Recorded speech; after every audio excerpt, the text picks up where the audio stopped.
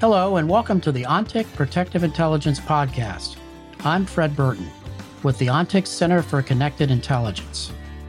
During my years as a counterterrorism agent with the U.S. State Department and time spent as a physical security expert in the private sector, I've seen it all and met many fascinating people along the way. This podcast series explores the riveting world of safety, security, and protection through conversations with leaders in the field. I'm Fred Burton, and now on to the podcast.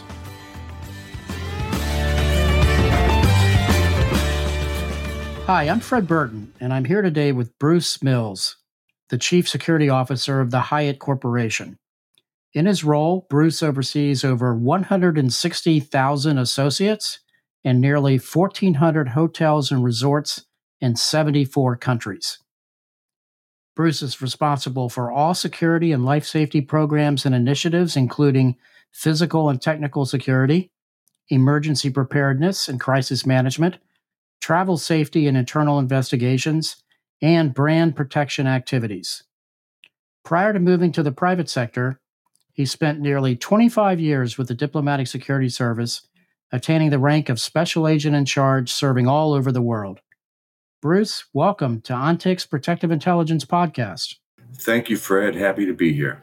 It's our honor, my friend, and it was great running into you at OSAC and catching up and so forth. And you've had quite the career in both the public and private sectors. Tell me a little bit about how you got to Hyatt. Oftentimes people say you can find a good job when you have a good job, right? I was the chief security officer with Hyatt Corporation, a San Diego-based defense and transportation entity. I had a global reach and was enjoying my time, quite challenging.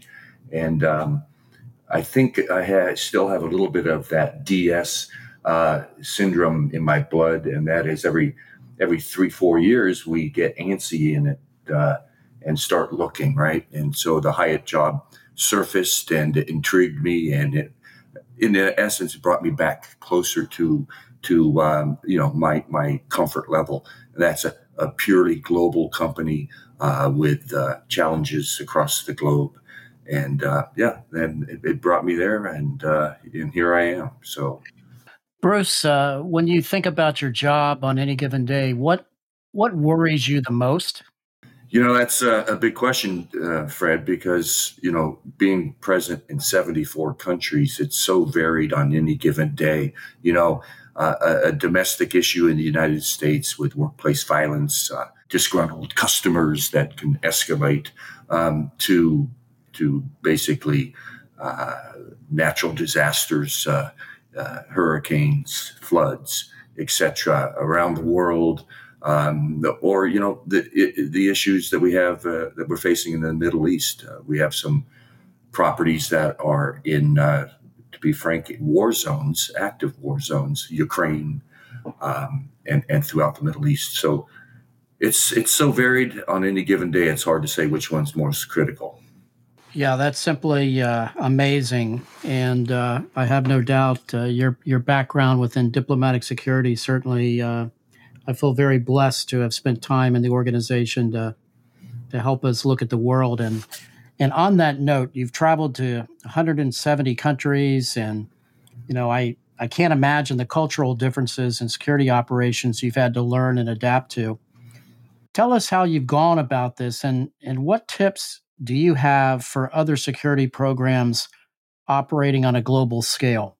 Well, to start off with, Fred, it's nice to say that you can have global standards and certain expectations of a global nature, but the reality is there's such disparate cultural norms, in different areas of the world. You really have to be more nuanced and understand the cultural differences, the expectations, and how to manage a workforce that is so varied. So going in and understanding that a one-size-fit-all approach is not the most beneficial. Try to understand the capabilities, the strengths, and the weaknesses, and then address those appropriately. for that region, for that country, for that city, for that workforce, right? So it can be time consuming, but doing the research and your homework ahead of time can solve the problem and speed up the solution. Bruce, it's hard not to touch on the topic of terrorism. Just based upon our collective past and what you see, and certainly the hospitality industry has been affected by that from a historical perspective. So, when you look at that, how has your sector evolved from a security perspective over the last, say, 5 years or so? You know, in the hospitality sector, it's a little different from maybe the defense sector or even the government sector, right? Where we in the government and even in defense and certain commercial enterprises, you build a hardened presence, right? Very strong concentric rings of security, and you try to keep people out and keep people in safe. But in the hospitality, think about it this way: we never close our doors, or we certainly don't lock our doors, right? And we are an opening, welcoming environment. So it poses a whole series of concerns right off the front, right? So you'd be surprised at of how we've incorporated some of the physical security pieces into the hospitality industry. You might not see it, but behind the scenes, you'll have X-ray machines and explosive itemizers and bollards and different environmental factors to sort of control vehicles, deliveries, people, separating them from employees versus visitors, et cetera, right? So a lot of similar mitigations, but doing so in a more of a open environment. So it's a very difficult work environment because you just literally got to keep the front door open. Yeah, I can only imagine of those challenges, especially on a global perspective. And, certainly, Bruce, Hyatt is one of those most well known brands in the entire world. So, from a security program perspective, how do you communicate with leadership on impending risks to the business? Meaning, how do you message that? Obviously, we know you can't, run around like your hair's on fire all the time. Any threat might surface. So, how do you go about handling those kinds of notifications to your bosses? Yeah, so it's good that you said bosses, right? I have probably 1,600 bosses. Think about a hotel as being a small diplomatic mission, right? Each one of them has a general manager, and as your familiarity back in the DS world, how close we worked with hotels, right? General managers, in essence, is the ambassador or the leader of that particular property. They have a lot of leeway, right, and a lot of authority. So these are smart people, and they're paid to keep the lights on. So when you bring a problem to them, right, when you identify a vulnerability, come with a series of mitigations. Let's simplify it. You identify a problem, provide the solution, identify that right up front, because time is of the essence, and the last thing these folks want is to be handed an issue and then have to start scrambling and thinking about how we're going to work our way out of this. How do we keep the lights on? How do we keep the business running, but identifying and reducing that risk? So, yeah, do the homework, Fred, and I think that's led to my team's success here at Hyatt. Yeah, that's really interesting. And I think that's an interesting point for those who may be listening to this podcast looking to transition out of the government or the military or law enforcement, Bruce. As you and I both know, it's one thing to make that notification of that threat, whether you develop that through whatever sourcing you might have, make that notification and you kind of pass the buck for somebody else to deal with it. I think what you said is most interesting on how you combine that with, hey, here's some steps to perhaps mitigate that risk. Yeah, it's important. Like I said, these people are smart. But before you become a general manager, you have worked your way up. Very similar. It's a very similar industry to the diplomatic world, right? These general managers of a full scale property probably have 15, 20, 25 years on before they become a GM of a Park Hyatt, right? So they've done food and beverage, and they've done rooms, and they've done perhaps engineering side and sales and development. So very well versed, very mature, and this is probably like us. Not the first time they might have seen a problem, but it's all about communicating. It's about building trust, and coming to them with a well thought out plan based on whether it's your experience or just best practices in the industry.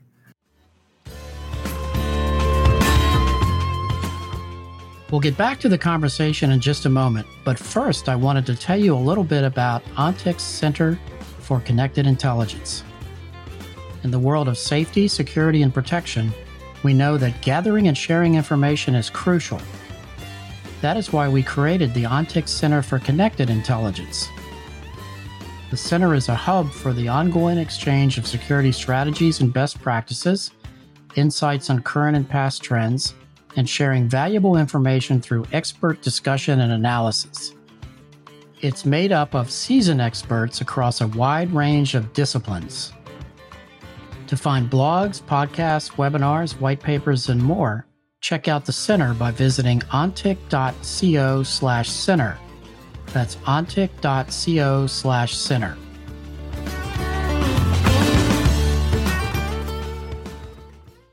Bruce, how have you found success in proving the business value of your security program to your 1,600 bosses in this case, or to your C-suite? How do you go about doing that?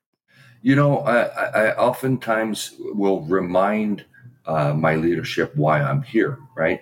Our motto at Hyatt is we have safety and security at the forefront of our mission, right? And so I remind our leadership that it's important to walk the walk, not just talk the talk, and that these elements and these actions that can incrementally make our guests and colleagues more safe and our properties more secure is just in our best interest, right? And that safety and security just has to be a key and core component of how we do business. And I think I inherited this role, so it's I didn't invent the importance of safety and security and the culture to Hyatt. I think Hyatt has had a long-standing culture that safety's critically important and woven into the business. So I'm carrying that flag and continuing the effort. But the culture has been a long, broad, full culture here at Hyatt of caring. Bruce, I know you and I started back in the day, well, at least for me, where we work with typewriters and 3x5 index cards. And I can still remember getting the first computer in the office. That was a wing, if I remember. It really was. And most of us just stood there looking at it, not sure what to do. But how have you thought about that? And based on your transition to the private sector, leverage technology in your security program to perhaps not only make your guests and your workforce secure, but to be more efficient? That's a good question, Fred, and it's difficult given such a varied geographic plane that Hyatt is playing on.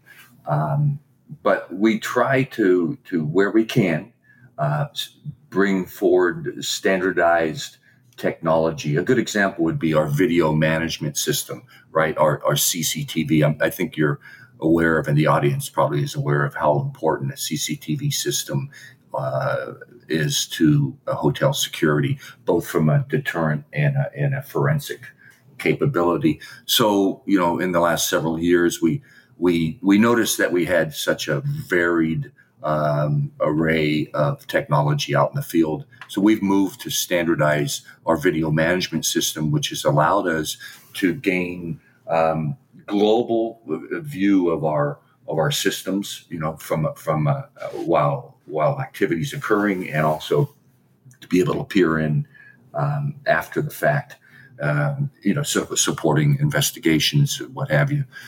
So trying to move, at least in this area, to a standardized product also brings value, and it brings the ability for savings of funds. And I think by showing that to leadership, where we could standardize and get more bang for our buck, we gained great support. So that's one of the areas where we're moving out of the Stone Age and into the future.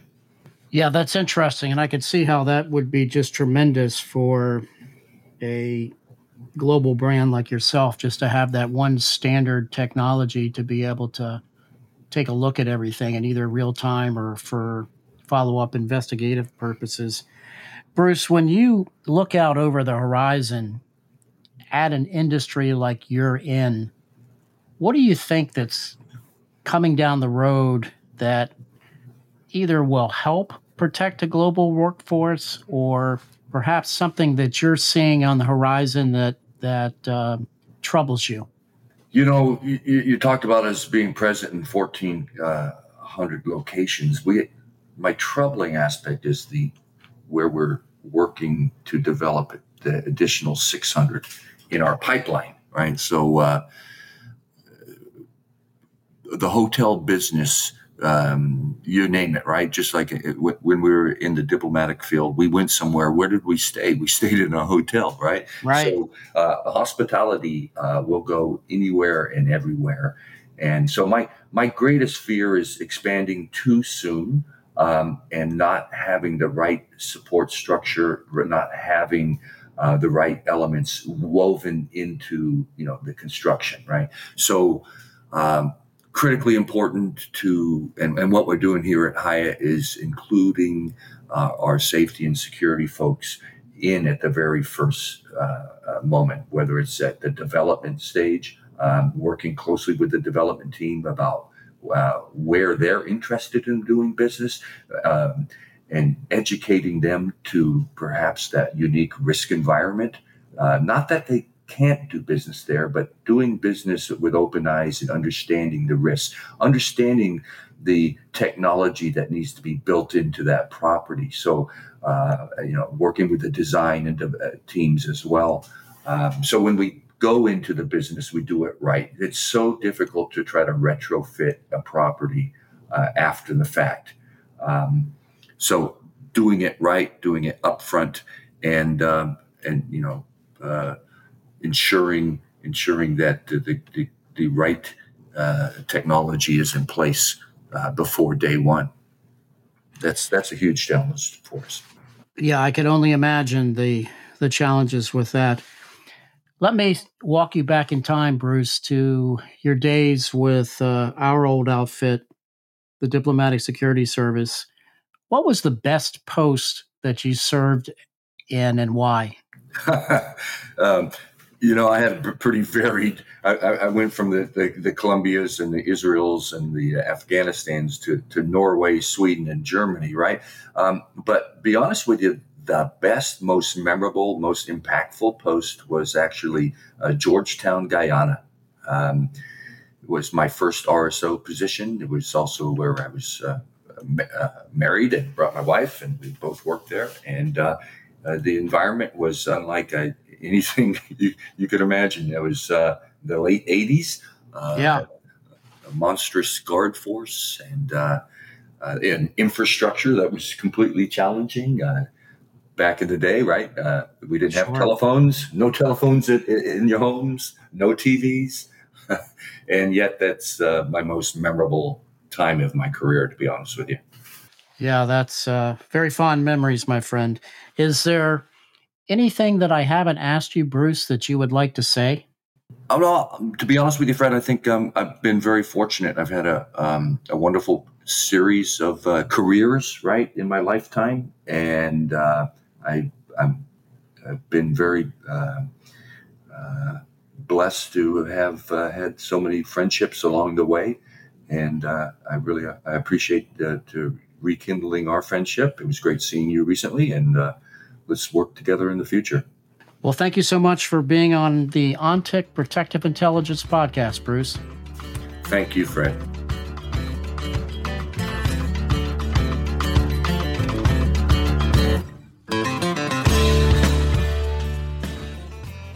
This episode was brought to you by the OnTick Center for Connected Intelligence.